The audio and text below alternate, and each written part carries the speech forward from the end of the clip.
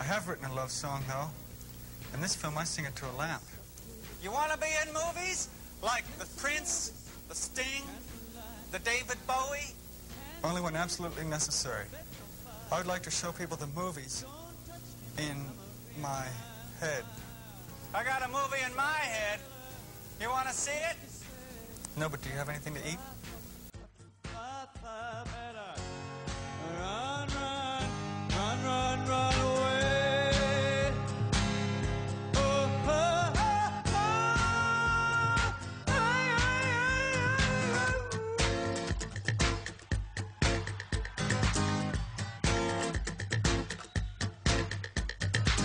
You start a conversation, you can't even finish it. You're talking a lot, but you're not saying anything. When I have nothing to say, my lips are sealed. Say something once, why say it again? Psycho killer, qu'est-ce que c'est? Better run, run, run, run, run away. Oh, oh, oh. Psycho killer, qu'est-ce que c'est? Better run, run, run, run, run away. Oh, oh, oh, oh. Ay, ay, ay, ay, ay. Ce que j'ai fait ce soir-là,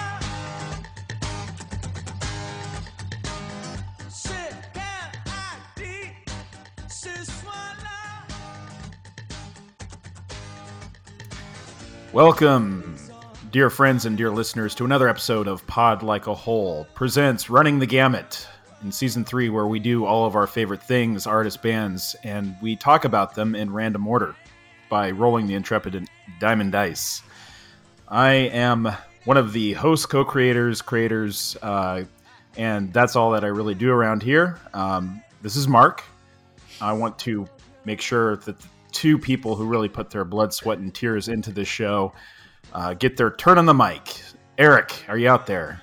You may find yourself podcasting with two black-shirted males, and I'm Eric. Nice, Eric. The Weird Owl of the bunch. And it wouldn't be a true Pod Like a Whole episode if we didn't have the man, the myth himself, Stephen Earle. Earl of Steves. Well, yeah, Tell Eric people. said two black-shirted wearing males, and he's correct. I'm not wearing a shirt. I typically don't wear much when we podcast. And that's true. I mean, the last almost 2 years now, time's lost all meaning. It's 1.5 years. Working from home a lot. I go to the office a couple times a week. I drive around California when I need to, but I still work from home a lot. You know, why stop? Why if I don't have to go to an office all the time, I'm not going to. A lot of that has to do with the fact that I can wear whatever I want. And I typically wear basketball shorts and a That's it. Basketball shorts and Tevas. Yeah, and maybe a tank top. Crocs. Maybe sometimes tank top and just a pair of boxer shorts. You never know. And this is my look at least 2 days a week. And yesterday was Friday. It was September 10th. And at the end of the day, I was like, time to go buy some beer. And so I just leave my house dressed like a cross between the Big Lebowski and a basketball player. And I go to my beer store. And then I'm sitting in my car, dicking around on my phone as one does before I drive back to my house. And an old coworker taps on my window. With a flashlight. In like 3 years. She used to live in Hawaii for a while. It's odd because I don't live near where anybody I work with is. And I get out and talk to her for a while. And at the end of the whole conversation, I was like, thank you for talking to me while I look like I just rolled out of bed, even though it's 7 p.m. But I found that humorous. Yeah. You just gotten off work, so they say. Exactly. Absolutely. That's yeah. exactly. And I look like I just got out of bed. I can't be the only person that's still pulling that look off. But here I am. Of course not. He's getting comfortable, Sam? Yep. Again with the sweatpants. What? I'm comfortable. You know the message you're sending out to the world with these sweatpants? You're telling the world, I give up. I can't compete in normal society. I'm miserable, so I might as well be comfortable. Just because tonight we are actually going to be talking about Steven's nomination of the band Talking Heads, and we're going to be talking about their record "Remain in Light." Quintessential. And there New is York a track band. on there. Absolutely. So I think that we've got some subject matter on this record that kind of talks about that global view and only kind of seeing it through one perspective and one prism. So we can certainly talk about that later. And the fact we've got, the quintessential New York band. But I think, Steven, I think Wait, it's hold time. on. This isn't. I didn't nominate the Strokes. What are you talking about? Was Interpol also in the mix? No. So yes, Steven, take her away. Everything's under control. R-U-T. I know our feelings. What do you know? Take you away. We'll be taken for a ride again. I got a girlfriend that's better than that. She has a smoke in her eyes. She's coming up, going right through my heart. She's gonna give me surprise. I think it's right, better than this. I think you can if you like. I got a girlfriend. Oh yes, we're going to talk about "Remain in Light" tonight. Talking Heads record that lands pretty close to the middle of their discography, and I'm looking forward to the discussion. We got quite a bit of housekeeping to do before we get into the history of the band, and part of that is because, dear listeners, our productivity has slowed down quite a bit, and I just wanted to say we appreciate you sticking around while we come around when we can. As in previous episodes, as I've mentioned, I moved my family, and we're still in the process of dealing with that. And we are moved, but moving with two kids, the unpacking goes on forever, and it's quite an ordeal that hopefully by the time we get around to the next episode, we'll all be settled. Yep. In addition to that, Steve moved his family to a freedom village in Idaho, and their That's right. their Wi-Fi doesn't work great every night.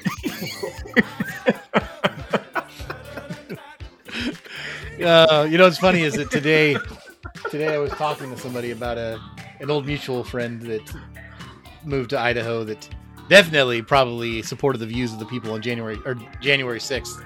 So it's interesting that you chose Idaho. I know a few family members that were Californians that either threatened to or did move to Idaho because they didn't want Newsom to take their guns or something. It was So. Yes, any Californians out there, even though you're going to hear this 2 months later, please make sure you vote. Please make sure you vote no in the recall. We're not trying to be NPR tonight, but my God, I don't want Larry Elder to be controlling anything I deal with. Good Lord, when this comes out, this is going to age like milk. Yeah. Well, we could do something that's going to be evergreen, even though it's very red and brown. But there was a fire right by my house recently, and there's forest fires from July until September are just what we deal with in California. And the reason I bring that up is because it was very close to our house. We're fine. We live close enough to the metropolitan area where I feel that CAL FIRE has to put a lot of resources in keeping the city of Auburn from burning down. Anyhow, I only bring that up because I don't think anyone that replaces Newsom is going to help us with that problem at all. Right. Right. Anyways, getting back to patience with us as we release episodes, the slower clip. For a while there, we released them at a fast clip, really fast. We were knocking them out. And we'll get to that again, but have patience for us in the meantime. And in addition to my issues, Eric, aren't you back in the school year too? So now you have to actually pretend that you care about your job again? I do. Yes, I am back in fully. Schools are fully opened, although classrooms are closing left and right. We're quarantining, but for the most part, safe. And that just means some nights I do need to go to bed at a decent hour, but this is not one of those nights. No, tonight's gonna be nice. So my kid's in kindergarten now. I got him into some hippy dippy charter school that Eric gave me shit about, but I'm glad I did it now because very small classes and they really are strict about keeping things safe. How are things going with your guys' kids in school so far this year? So far, yes, my kids have gotten their first cold, which fortunately has very similar symptoms to COVID. And so they did have to stay out of school for a couple days and actually get tested, which was not fun. But my daughter's class, and this was going on while she was sick, so 2 kids in her class tested positive. And so when she was coming down with these symptoms, there was definitely a moment of, oh, fuck, this hopefully isn't going to be that. And thankfully it wasn't. So tested negative, cold symptoms went away, but man, there were some tense moments in the house, I'll tell you that. Lennox had a headache and got sent home for 3 days because it's on the symptoms list, but he had it because of the air quality, because of the fire smoke. But yeah. Jesus Christ, I know. But I mean, hey, better safe than sorry. But yeah. Lately, we've had blue skies lately. Knock on wood. Yeah, totally. That's I'd be if I was in school right now, a teenager, I'd be milking it. I would act like I have a headache all the time. So, anyways, that's our wellness check, if you will. Is there any news going on? Well, the Halsey album came out. Yes. Eric, refresh us what that was all about. Right. So, pop singer Halsey, who's I listened to a little bit of her background thanks to Daniel Ballard, and some of our listeners pointed me in a direction. Checked out Manic and Badlands, and kind of like psychedelic folk pop. It would how I describe some of that. Not necessarily my bag, but definitely talented and more mature in songwriting than maybe some of their contemporaries. And then they reached out to Trent and Atticus, and Trent and Atticus saw something in them, and produced every track on the new record, which includes some guest performances by previous Nine Inch Nails colleagues like Dave Grohl and Lindsey Buckingham, and even Jack Dangers from EP Manifesto. And it's an interesting listen. And I don't know, it might be worthy of a B-side at some point. I've gone through it a few times, and while I don't know if it's necessarily going to make me a super fan of Halsey's vocal stylings, although she's very talented, I just don't know if it's my bag. It's certainly a very thoughtful and thematically tight record, and with some really cool Trent Atticus songwriting chops in there. Yeah, I gave it a few spins. I like it. I really like the second to last track. I like anything that has ocean imagery. Lighthouse? Called Lighthouse. Yeah. Mark, what do you think of it?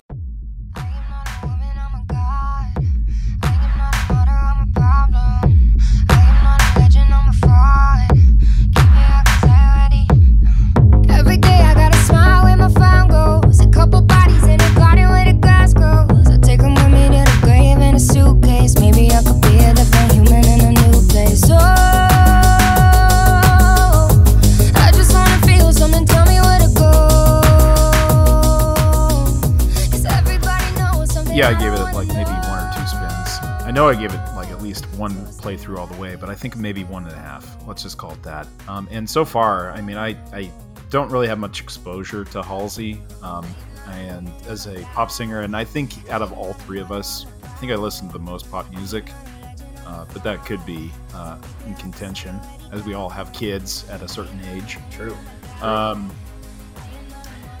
But I really enjoyed it. I think the production is spot on. It has that signature, Trent Reznor piano sound, and she's a good vocalist. I mean, I personally like vocalists like Lorde and Billie Eilish. Like, even though they're definitely considered, but honestly, like, they both are considerable artists. I don't know. So that's just me. And I think maybe I'm hanging out with my daughter too much. I was going to say, I've got that Olivia Rodrigo memorized. I think the pop music when we were growing up of a lot of female pop artists it's completely, you can't even compare it. When we were your daughter's age, it was Janet Jackson and Paula Abdul. But at the same time, I mean, they had some good songs. Janet Jackson had that one album, I think it was called Control, which I've only listened to it like once, like all the way through my life. But it actually has great production on it. And it was like Jimmy Jam and somebody else produced the whole thing. Does that have the song Nasty Boys on there? I think so.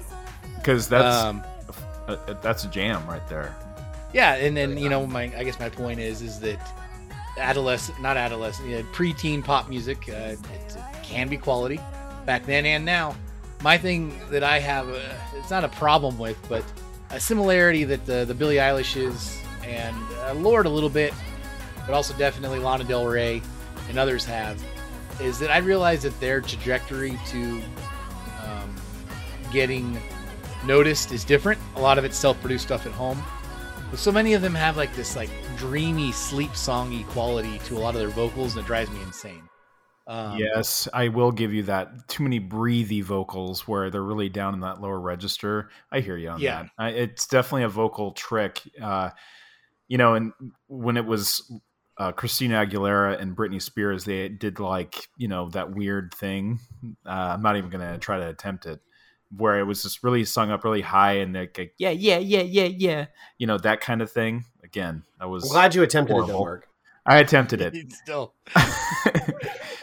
It sounds like a slow down SpongeBob laugh.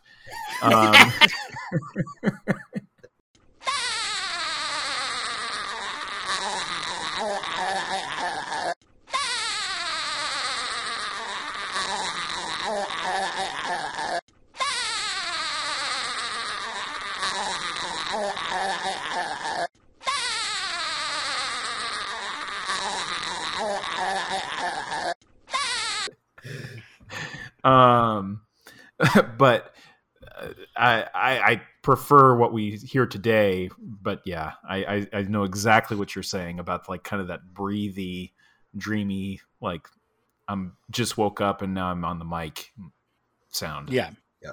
But yeah, I mean, Halsey's a mature. Definitely has a mature message for this record, and I like the songwriting on it, like pretty much across the board. So I do think it's definitely worth checking out if you're a Nine Inch Nails fan.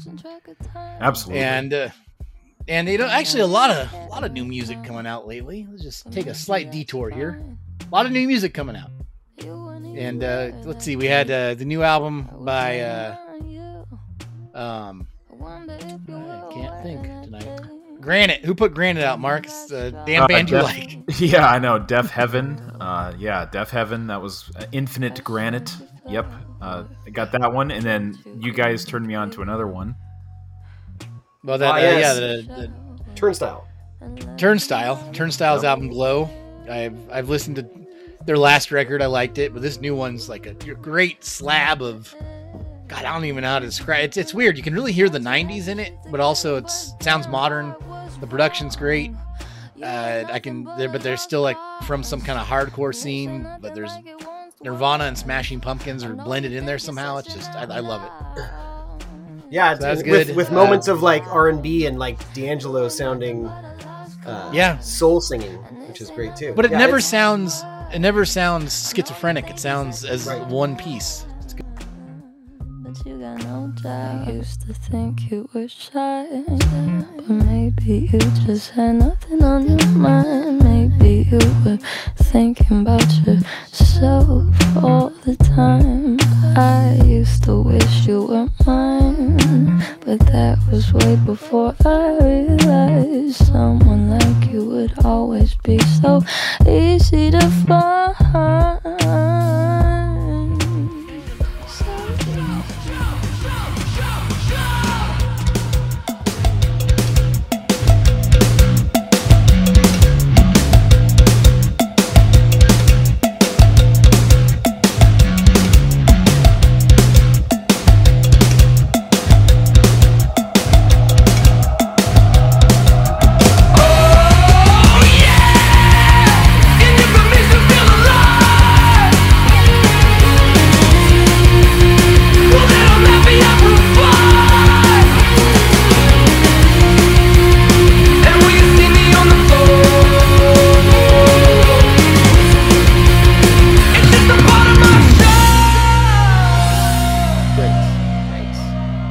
Andrew WK came out yesterday. I like it. It's a big meatloaf size. I use that on purpose.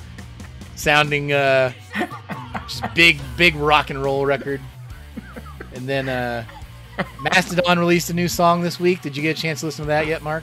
I didn't check it out. It was released yesterday. So tell the fans. That's good. It's Mastodon. You know, it's crack to get you high. But you know, it's off the new album that's coming out called Hushed and Grim at the end of October. Well, that'll be fun. It's a proper album, and this sounds like a proper Mastodon song. I'll let you check it out. What would you compare it to? What record would you be able to just throw that bad boy on?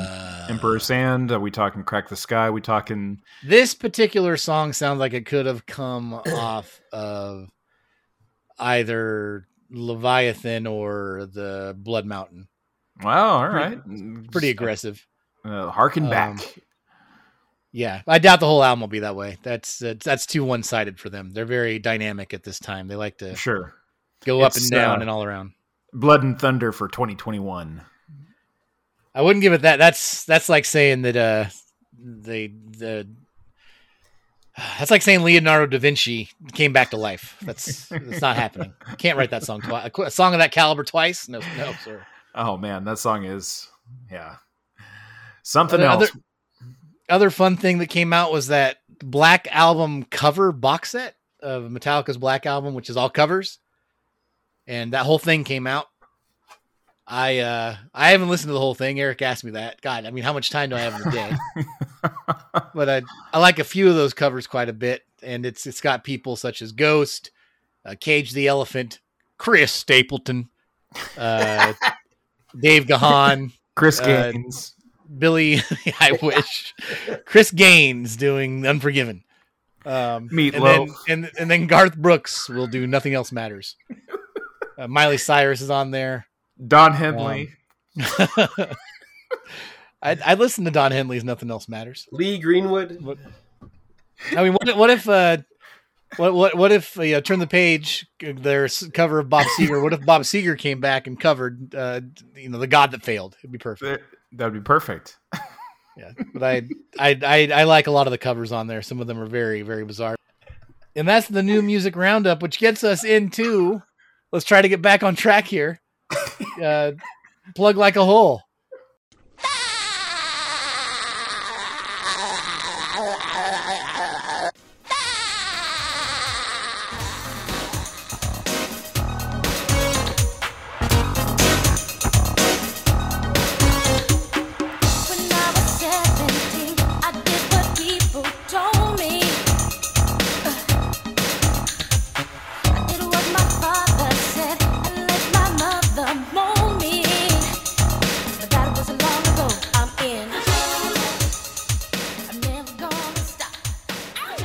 Mark, what has been juicing your blender lately? Well, I mean, I actually thought we just went through Plug Like a Hole because I was refraining my comments about that Deaf Heaven Infinite Granite record because holy smokes, did that knock my socks off. And I know what Steven's going to hold back for now his Plug Like a Hole because he didn't say it in that last segment. But Infinite Granite, holy smokes, I was super surprised by it. It took me by absolute just unexpectedly. It was different from what they've done in the past. It's got some sweeping moments, and it's definitely got that what they now call black shoegaze moments. So that record spoke to me pretty hard. So that's my plug. Mark, you're correct. That's why I didn't bring up that other thing that I'm going to bring up in a second. Yep. But I needed to give the Infinite Granite a few more spins. I'm first to admit, Deaf Heaven, not for everybody, but they just hit me at that certain moment when this record came on the scene. At first, I was like, I don't know if I want to listen to this. And then I gave it a little bit more time and patience, and it took me away. And I think it was Eric's recommendation for me to actually check them out because they had fallen off my radar. Eric's always got his face on it, or his face on the pulse of the music blogs. Eric, tell me how you read a pulse, Eric. You got to use your hands. Yeah. Tell me what your face been lately, Eric. On accident victims' wrists, trying to see if their heart's still kicking. But hey, listen, that Turnstile, great. As we said, that Deaf Haven, great. From a friend of the show, Raymond Watts of Pig, released a remix album for Pain is God with some really fun remixes by like Frontline Assembly and the Joy Thieves, and it is definitely a shot in the arm for those Rivet heads out there. Watched a very interesting movie on Amazon Prime last night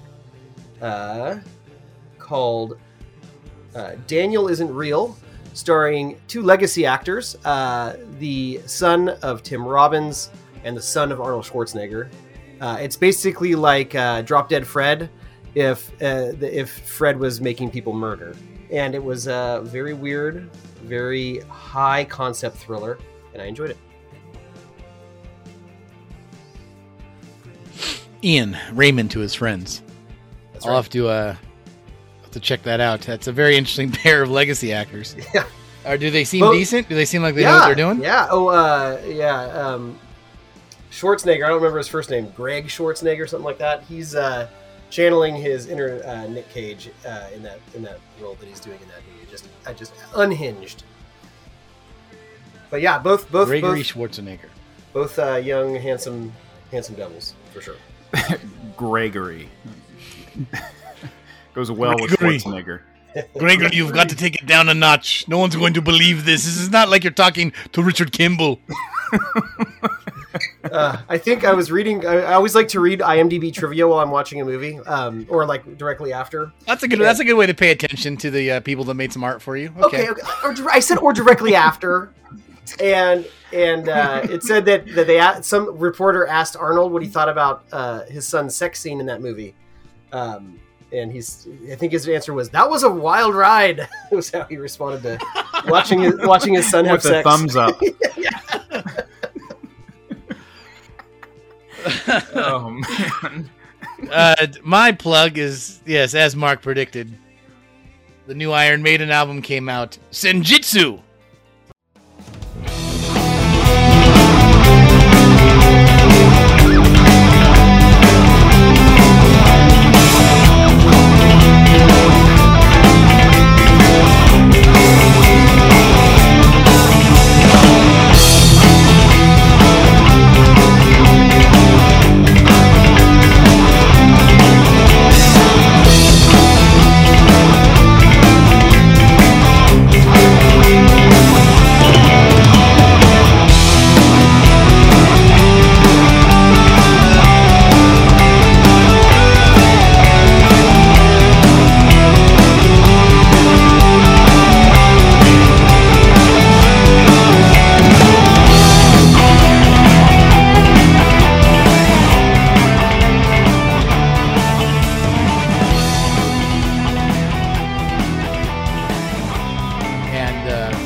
Boy, howdy, I was already having an Iron Maiden moment this year. I think in a previous episode I even brought that up.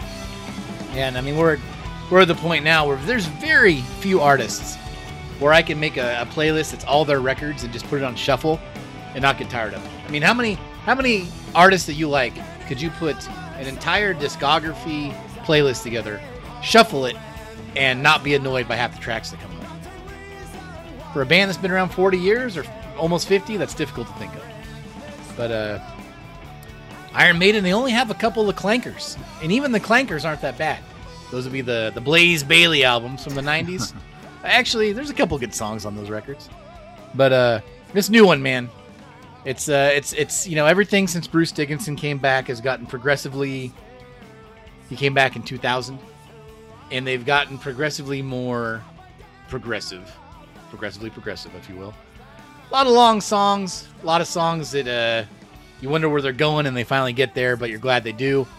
Still have a lot of anthemic moments, but I think this Senjutsu one has a lot of different styles of songwriting for them. It's got a track on it that sounds like it's an old Western.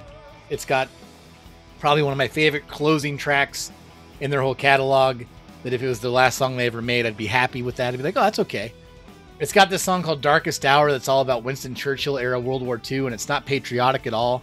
It talks about, like, the shit could have went the wrong in the hills. I mean, didn't they used to have that playing? No, this is like the flip coin, the flip side to that.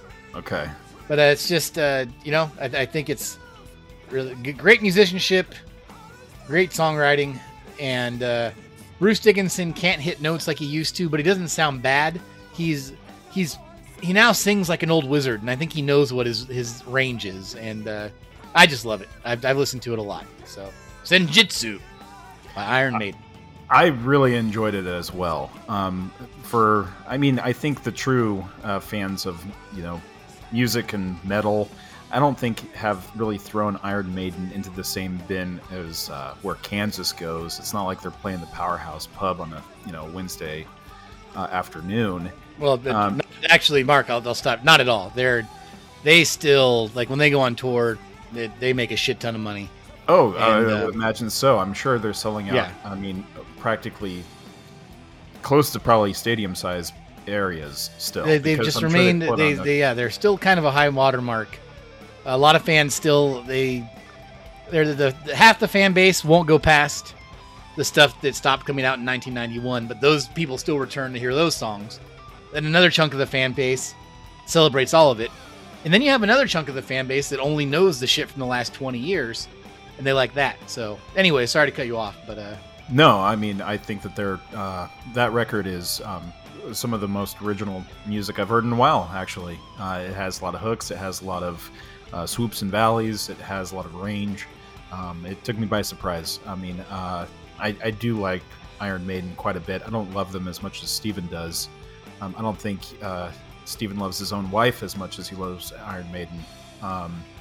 But honestly, I think they're an incredible band, and I'm sure if we ever do another season of this, we'll be probably talking about one of their records. Yeah. Oh yeah, they're grab one of them. Eric, you gave it a spin too, I think, right?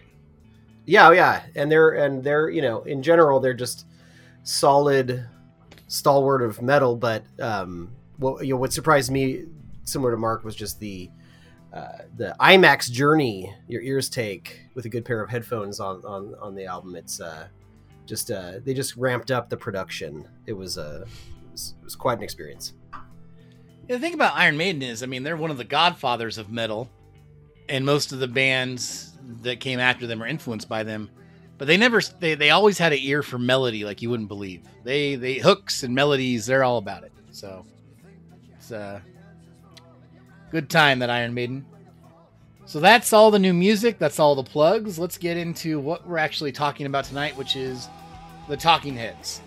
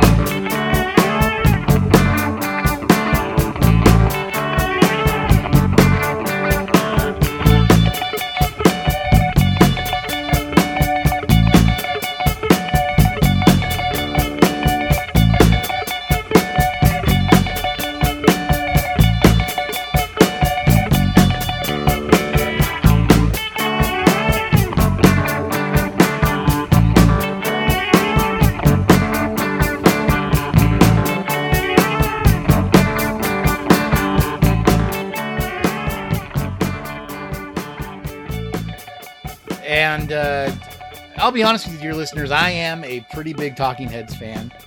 I can't sit everybody down and go over their history like I can with some of the other bands we've talked about, only because it's very hard to describe like the dynamic of this band if you're not in this band, in my opinion. So much of what the outsider's view of this band looking in is disagreements of these band members that were like 40 or 50 years ago. And it's hard to tell, you know, what's real, what's an attitude problem, what might be a certain personality quirk, or, you know, what might just be was there one asshole? Was there three assholes? I don't know. But before we get into all of that, Mark, what's your Talking Heads history?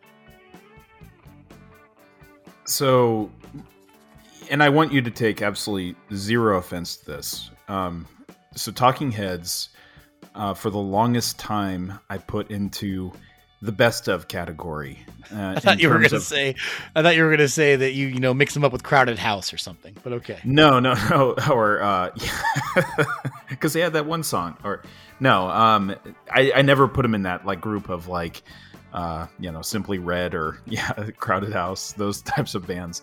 But they were in like in a best of category, meaning I only really liked this band by owning a single best of. I would arguably almost say that Tom Petty for me still kind of exists in that category. Great songs, but I couldn't necessarily know if I want to actually dive deep into any of his records from back to front. It's just great musician, great artist, great band, but I'll just take your best of.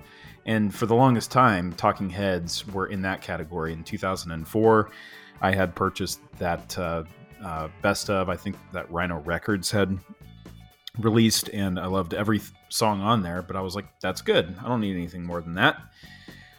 Flash forward maybe 2 years later, and I believe I was working with a friend of the show and wife of the show, I guess you would say, one of them. She introduced me to a little bit more of their records when I worked with her at a record store in Folsom. She would put on Fear of Music. She would put on the David Byrne and Brian Eno record that I'm sure that Eric will talk about a little bit later, in the Bush of Ghosts. And so that's when I really started to go, and maybe there is more to this band than just Burning Down the House or Once in a Lifetime. And so then I started, my first Talking Heads one through was Fear of Music. And then just now through the power of music streaming, I've been able to now expose myself to pretty much a lot of the catalog. And to flash forward also, before I had left that record store, when David Byrne and Brian Eno made another record, which I'm sure Steven will talk about, I gave that a few spins and I quite enjoyed it. Still, though, I am not a huge student of Talking Heads. They are an incredibly important band, incredibly influential, and everything that I've heard puts them in the pantheon. But for whatever reason, I still haven't fallen in love with this band, even though everything I've said, you would think that I would be swooning over them. But they're just like, I'm only when I'm in the mood. Yeah, Mark, I have a similar kind of experience to you in the sense that I only had a greatest hits for a long time. But going was it back, Sand in the Vaseline? It was Sand in the Vaseline. Yeah, that double disc was it's one of the best greatest hits of all time. It has like one-off B-sides and just, you know, songs that maybe weren't greatest hits, but like upper echelon tracks that, like in my head, like Sugar on My Tongue might as well have been as big of a hit as Burning Down the House, just because it's so good and so catchy, but it never, you know, it was a minor single. But anyways, that's later. Go back to my childhood. I've talked about our across the street neighbors, the Holmes, before, because they're my family's dear friends, and to this day we're close. But my parents' friends. But my parents, you know, they were boomers with, and their music taste was like psychedelic rock and folk from the 60s and 70s. But these neighbors across the street were on the younger end of, maybe even like older end of Gen X, probably younger end of boomers. But they were like, if I needed to know what like adult cool was in the 80s, It generally happened over at their house. They always had like Richard Hamilton collage art up, or Keith Haring paintings like framed around the house. Very much that kitschy, like Pee-wee's Playhouse kind of vibe. And I definitely heard a lot of Talking Heads and a lot of Prince, a lot of Peter Gabriel, like that kind of stuff. It's kind of been known to be like the art cool of 80s music. All that stuff goes together so well. What you just said, though, from those three artists to Pee-wee's Playhouse and what's that art? Keith Haring and Richard Hamilton. They did that like the 50s. You're collages. Painting such a picture there where all those interlock together. I can picture these people you're talking about. Yes. And they had the collections of Matt Groening's Life in Hell comics. Like it was just, it was a very, I felt like I was getting a pop culture education over there. So anyways, they've been around. I've heard them over there. Kind of, even at a young age, I could tell I was hearing some like cutting edge pop music that was influenced by some world music, which was we've talked about that when we talked about Lodger. It was definitely a thing. Then I got a little older. I knew I liked the hits. And I knew I wanted to dig in, but the first thing that came across when I was working at the record store was that Santa the Vaseline, as we just talked about. Had that for a while, got married, wife had all the albums, and then, going back through and listening to them was a treat. Although I didn't pay as close of attention, I just knew I liked it. I liked their sound. Even the non-hits, I liked the sound. As we'll talk about, as much as I complain about singers that talk their way through songs, David Byrne had quite the hit rate when he did that, of making it a theatrical experience. Not all the time, but mostly. So anyways, so I would say I've done a dive through their discography, but this time I went back through all their records, some of the solo stuff, some of the collab work that David Byrne did. And it just lit a fire under me for my Talking Heads love, which, like I said, always had an appreciation since I was a kid, but, this will be fun. This will be a fun chat. Well, by the way, David Byrne can sing. He sings on plenty of songs. I didn't say he doesn't sing. Okay. I'm saying he does the talk thing. Point of order. He does the talk thing. Well, I say the parliamentary part of order. Order! All right. Yeah, no, my Talking Head, like I actually, as a kid, I remember very vividly seeing the video and hearing the song for once in a lifetime. It was like a small kid. For whatever reason, that song stuck with me since I was a kid. I wasn't a Talking Heads fan as a kid, but I liked that song. And I just, at my grandma's house, I used to watch MTV a lot. And also... what about Kermit the Frog? He did a version of it. Go ahead, Steve. I'm sorry. That's all right. You got your Disney plug in there. But, that was one thing. And then just growing up, I always knew about who the Talking Heads were. My idea of them was where they are this weird band that kind of is like a fucking Far Side comic becoming a band. I don't know how else to describe them, but all these, it just seemed like they were just like their topics were all about like the mundane aspects of life, but how bizarre the mundane aspects of life can be. And as I grew up, like as a teenager, I didn't listen to them a lot. Definitely in my early 20s is when I really started to discover them. That I had that same Greatest Hits album you had, that same live double album they put out, I got, and those are two great compilations that give you the whole vibe. But then three people actually told me say, hey, just listen to the rest of their albums. A friend of the show, Jason Hellwell, was one of them. It basically, he went on a binge, probably got them all off LimeWire, and said, there's a lot of great songs here. And he also put out a version of the song Heaven that we've posted on the show before. And that we'll fit a little bit, but that in right here. Nothing ever happened. Oh, Christmas. Christmas is a time when nothing ever happens. There's a party. Everyone is there. Everyone will leave at exactly the same time. When this party's over, Then a friend of mine from back then, an old girlfriend actually, she liked a lot of punk music and whatnot, which I guess makes sense that she would also be a Talking Heads fan, because Talking Heads were part and adjacent to the punk scene, even though I wouldn't consider them a punk band. I mean, well, yeah, but they're right there. They're right there in New York in the mid '70s. I mean, they're right there next to the punk bands. They were among it. And shit. They were among it, and they probably played. And they definitely played punk mentality, but they didn't have the sound of what we think of when we think of a punk band. But weird enough that they could get gigs at punk clubs. And in addition to those two, my friend and early roommate Trent, I remember exactly what albums he had. He either had the early albums, or he was talking about them enough to where I always associate this band with him. It might be because at the old Ironsides dance club, I remember very specifically him dancing to Psycho Killer just the same way that David Byrne could, which you guys can both picture that because you know Trent. So David Byrne's dancing will come up more than a few times. Yeah. Those three people combined kind of made me become a bigger Talking Head fan in my 20s. And I like to go back to them occasionally. And whenever I do, I'm pretty happy that I did.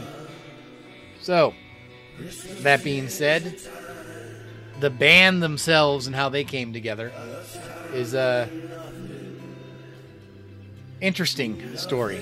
And I feel that the animosity of this band kind of overshadows how they came together, because I mean they're the bandmates, David Byrne on guitar and vocals, Chris France on drums, Jerry Harrison on keyboards and other various instruments, and then Tina Weymouth on bass. That was the core of the band, and as they went along and started using bigger sounds, they would enlist a bunch of other musicians doing brass work and additional percussion. And, we're going to hear a little bit of that on this record that we're going to talk about, but the core was those four. And I mean, Tina herself, I've listened to a couple of interviews with her and her husband. I think, are they married now? They might be married. They were definitely dating during the band, but her and the drummer, I believe, are married now. And I've listened to some interviews with them.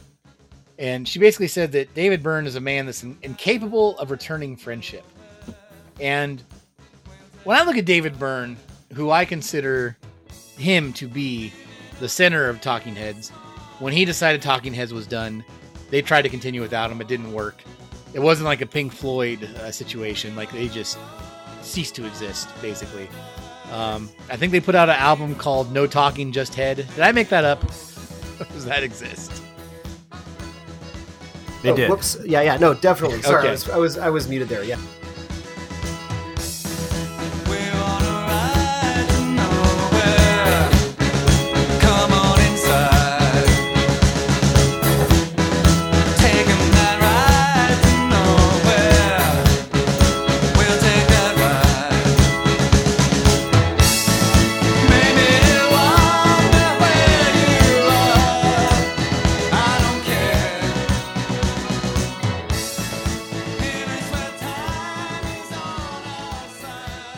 I've heard that you have said what Tina Weymouth once said of you, which I think this was at a tender time, and so I don't think she said it. I think she said it she wasn't as happy with you at this time, but she said, well, he has Asperger's.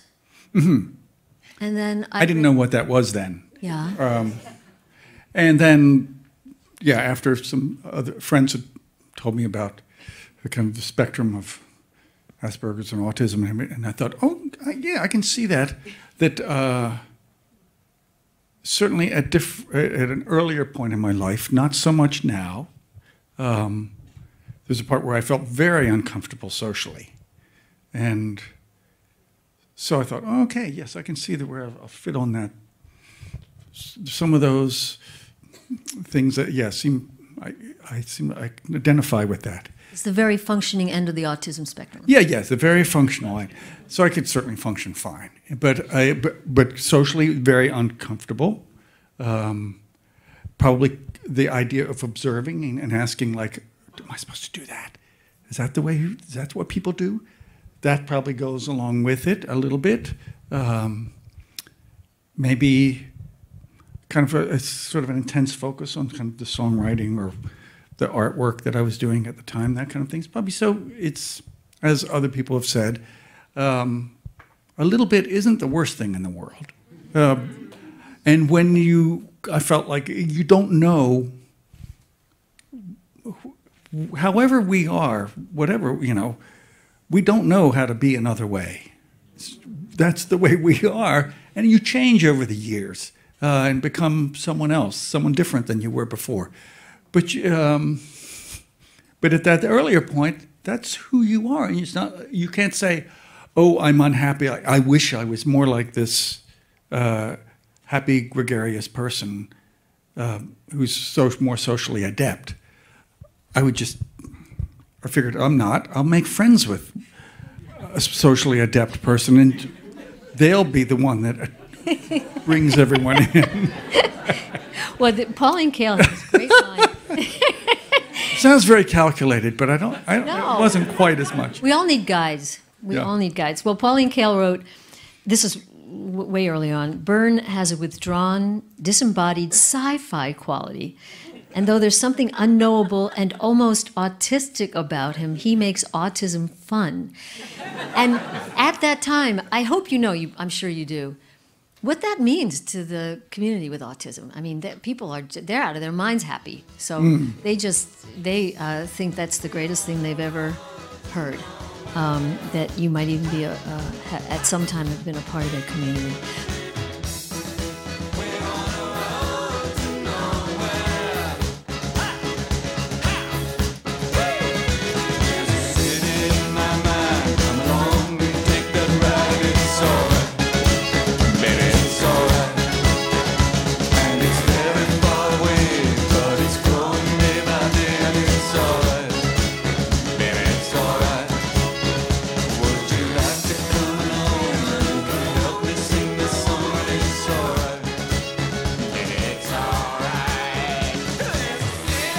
Hard to tell if a guy, a man incapable of returning friendship. But every time I listen to him now just talk, it's because he's gotten older. The guy just always seemed to me like the Bill Nye of rock and roll. And I don't know, what is your guys' perception of David Byrne? Well, I think at least in like the WTF interview, they kind of implied that he was possibly like on the spectrum, which, that's his business, really. I don't know if I would be throwing that out there. I don't know if I'd be diagnosing people, but if that's a thing, I can see how it would be frustrating to be in this kind of band and but not having any of the camaraderie that goes with it, and then having somebody that's kind of making all the decisions, even though it started as a collaborative effort. So I guess I do see that perspective. I do have a question, and it is actually a sincere question. Yeah.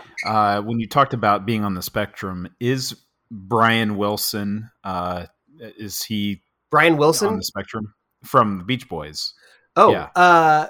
Because when I look at David Byrne and I can try to compare him with someone like Brian Wilson. Well, I think Brian Wilson has a lot of complicated things going on, but I think he's more like borderline personality. Like his is more social emotional than like a than say the I guess the social disorder that would be spectrum. But I wouldn't know for sure, but I do know that Brian Wilson has other diagnoses, but then again, he had that he had Paul Giamatti as his psychologist that was over diagnosing him. So who knows? That poor guy's brain has been ripped 3 ways from Tuesday. But back to David Byrne. One thing that's interesting about that too is knowing that people have kind of made that diagnosis, that armchair diagnosis of him. I watched his Broadway show, the American Utopia, on HBO, and it's beautifully filmed by Spike Lee. Gorgeous, like it looked really good for a very like minimalistic set design, but the band's like dancing and they have, you know, like Bluetooth mics broadcasting and they're all just dancing together. It's fully choreographed. And in between songs, that's what I was going to say is it's like, it's minimalistic looking, but the choreography is, it's great. God. Yeah. It's great. And he's playing 90% Talking Head songs. And in between he's talking a little bit, and he talks a lot on that about how hard it has been for him his whole life to connect with people and to understand people. And that informed a lot of his songwriting. And I think maybe he's saying the same thing his ex-colleagues were saying about him. But he, as an older guy, he's definitely coming from a place of contentment and I guess wisdom of his own mind. Either way, he seems like he had a lot of barriers socially, which did affect the band. But based on what he even said about himself, I do see some strong evidence for somebody that works in the field with people on the spectrum. I do see why it was thrown around, but at the same time, who knows? It's his business. Well, I think that when you talk about the history of this band, that's where you start, because I feel like this band starts and ends with at least the whole like package. He's the main part. And that's not to minimalize the other band members who contributed songwriting and music, but I mean, the oddity of this band is just, it's truly an American creation of paranoia and an obsession with suburbia.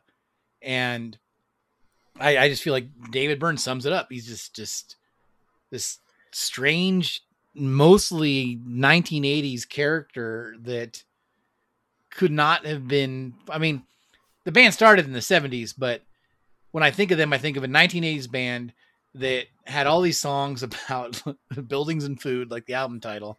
And it's about the mundaneness and the oddness of America. And David Byrne just sums that up to me. And you're going to have a level of coldness to you when this is the kind of music you're writing. I don't know. It's just, he's very, very unique. There's no one like David Byrne.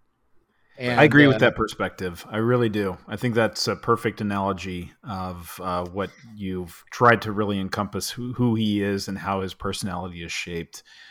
Just the mundaneness of American life. I feel that he does capture that both in his lyricism and just how he projects himself as his personality. So, I wonder if he's just one of those casualties who looked into the void and the void looked right back at him. You know what I'm saying? Yeah, exactly. And at the same time, he's a great artist.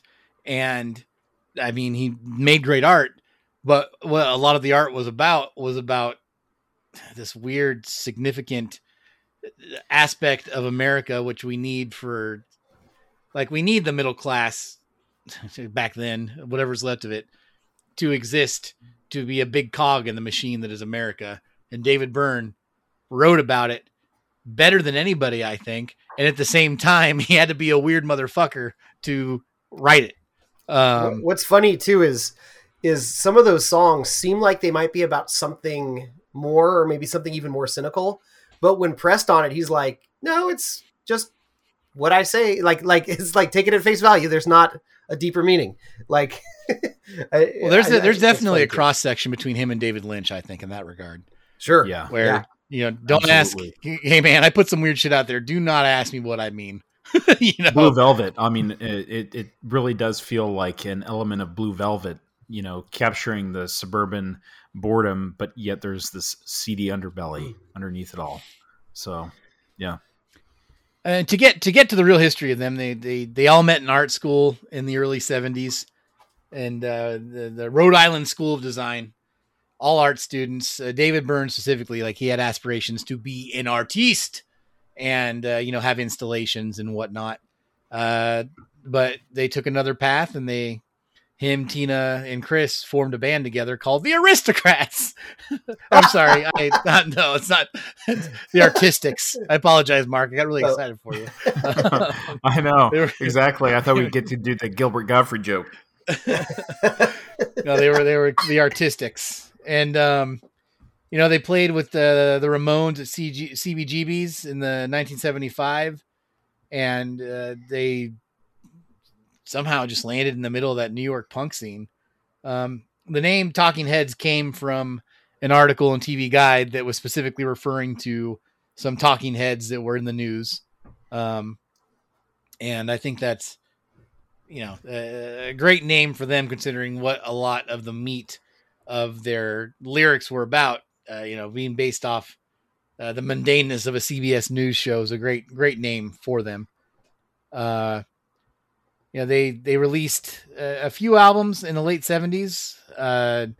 The first one was, I think it's just called 77. And that's the one that Psycho Killer is off of. Yes. And, their whole discography it's pretty tight. I mean, they did not release a lot of, they didn't release so many albums that there's anything that clanks too low, they released, Talking Head 77, More Songs About Buildings and Food came out in 78. Fear of Music and that came out in 79. That started their Eno collaboration, right? Remain in Light came out in 1980. Three, yeah. Speaking in Tongues in 83. Little Creatures in 85.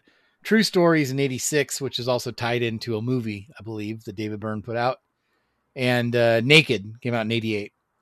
And the late 70s, they started collaborating with Brian Eno, and Remain in Light is the culmination of those experiments. And every one of these albums has a song off of it that you recognize. And I think they were kind of a sleeper band. Whereas everybody kind of knew about the Talking Heads. Their biggest song, I think, is probably either going to be Once in a Lifetime, maybe Burning Down the House, or possibly their cover of Take Me to the River. But they have so many other songs that you'd recognize. But also, even back in these days, when they were still an art punk band, before that term was even a term, I think that you could be at a party probably in 1979 with a bunch of football jocks and hear Psycho Killer and everybody dance to it still. And that's what I think is amazing about this band is I think they're the weirdest 4-quadrant band out there. I think you could listen to Talking Heads and you could be a total indie rock nerd. You could also put them on at a dance party and get people to dance for quite a bit of their songs. Our parents, I'm sure some of our parents like some of their songs. Burning Down the House, they probably fucking dance to that song even though they don't know it's talking about the boomers. And I think that even some of the real guys that are into some great musicianship can find something here. They attack you from all sides. I think they make you think with the lyrics. They make you dance. Nothing, even though it's basic sometimes, nothing to sneeze at with the rhythms they have going on. And what do you guys think? Do you agree with me that they're kind of the oddest 4-quadrant band out there? Yeah, no, for sure.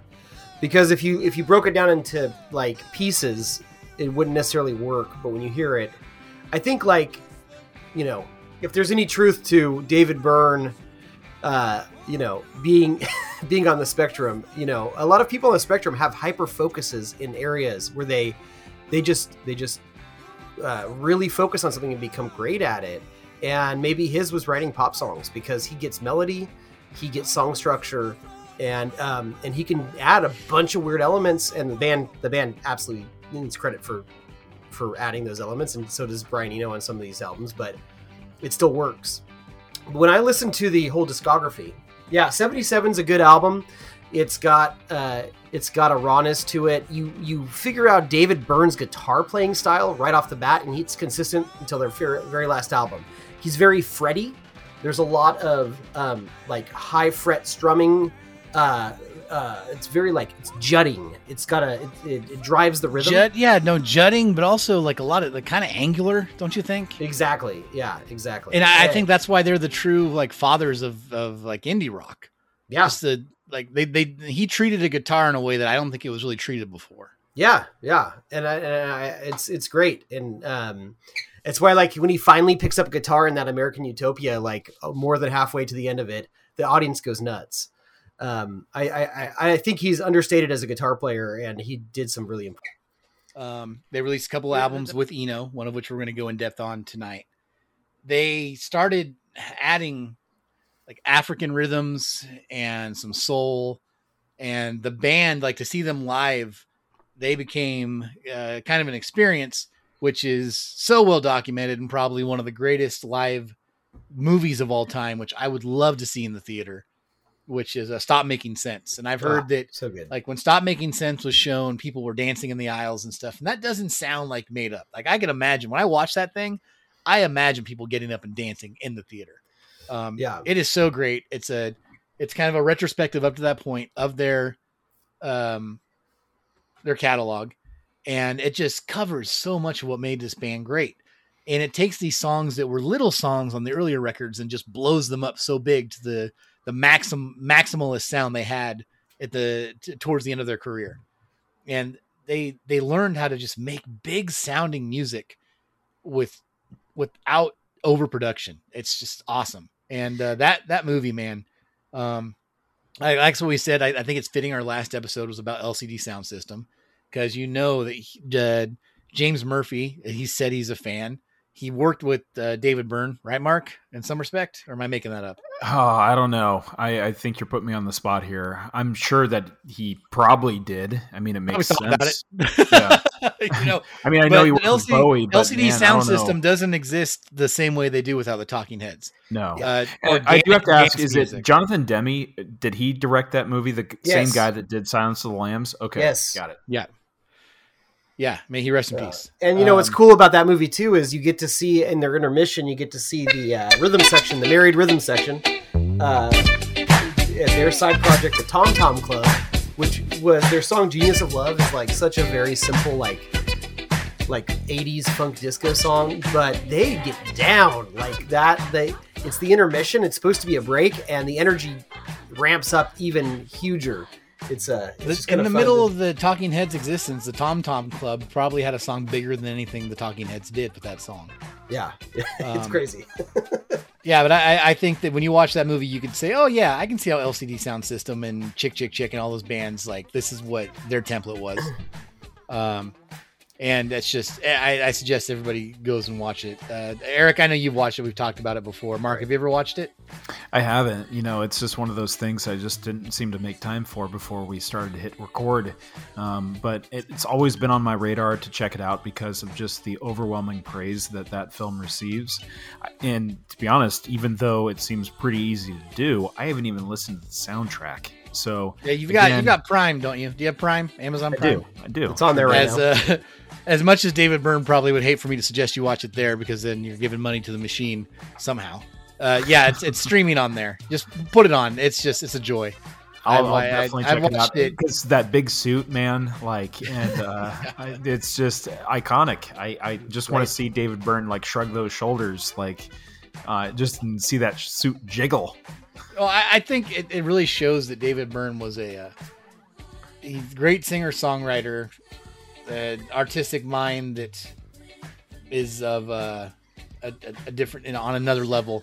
But also, I mean, he was a hell of a performer. He does some like Buster Keaton type shit in that movie. Like his physical gyrations don't stop with just dancing weird. Like there's like props and stuff that he does funny moves with. He's just What's funny is that American Utopia, he's still dancing that way, but now they have professional Broadway choreographers teaching this group of musicians that are dancing with him to do his fucking offbeat, like kind of robot dance, kind of like just dad having too much beer at a wedding and getting out on the floor when they play Johnny Be Good. It's something. Well, that's pretty specific, Eric. Anything you want to tell the crowd?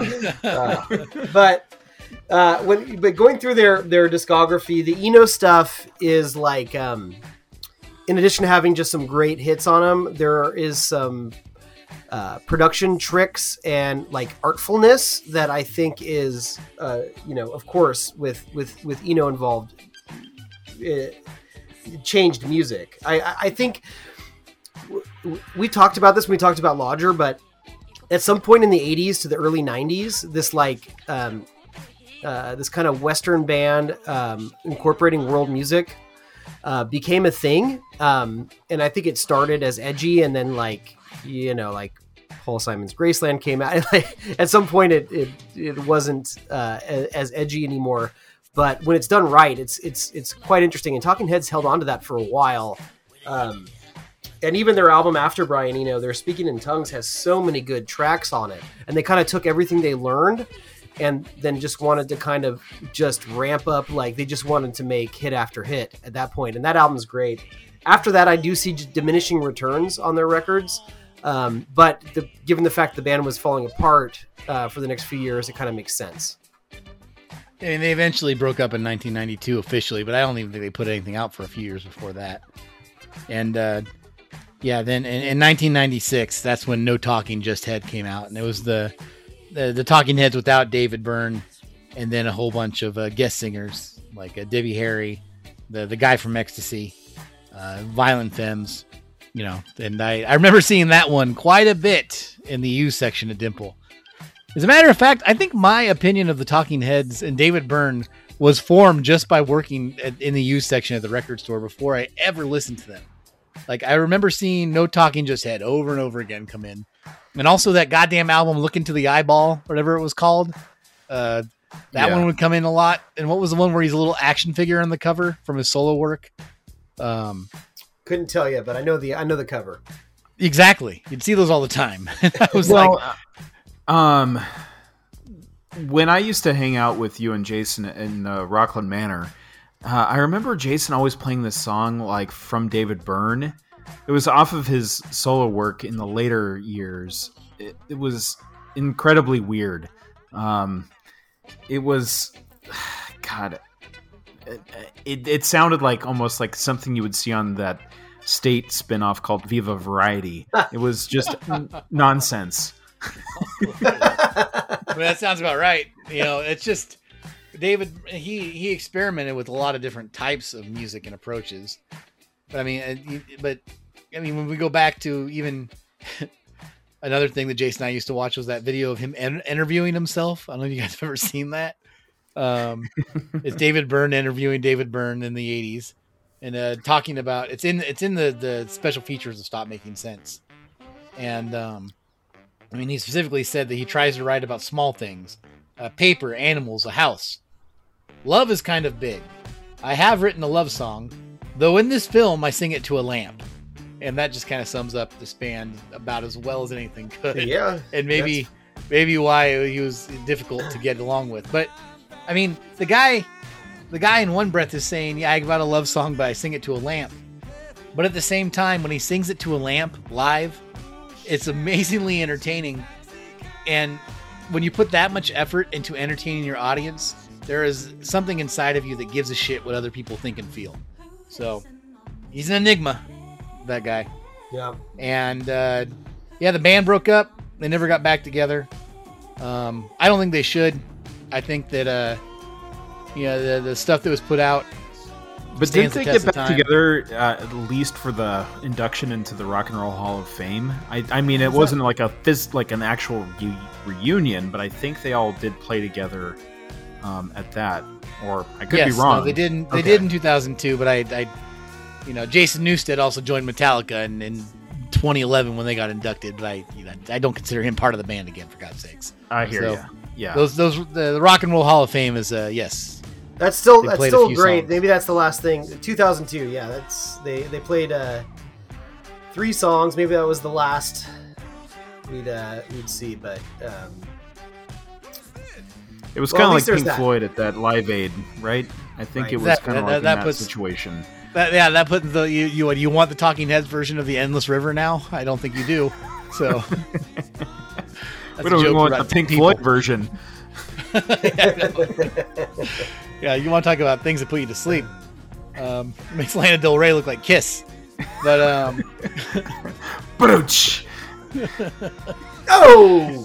anyhow, a little bit muffin. They broke up, and I don't think they're all buddies, but they get a lot of royalties. And in 1980, in October, before any of us were born, they put out this great album called Remain in Light, which had David Byrne, Jerry Harrison, Tina Weymouth, and Chris Franz, that's the proper band, as the main musicians. Also had Brian Eno on keyboards and other Brian Eno things. Nona Hendrix on backing vocals. Robert Palmer on percussion. Jose Rossi and John Hassel on percussion and trumpets and horns.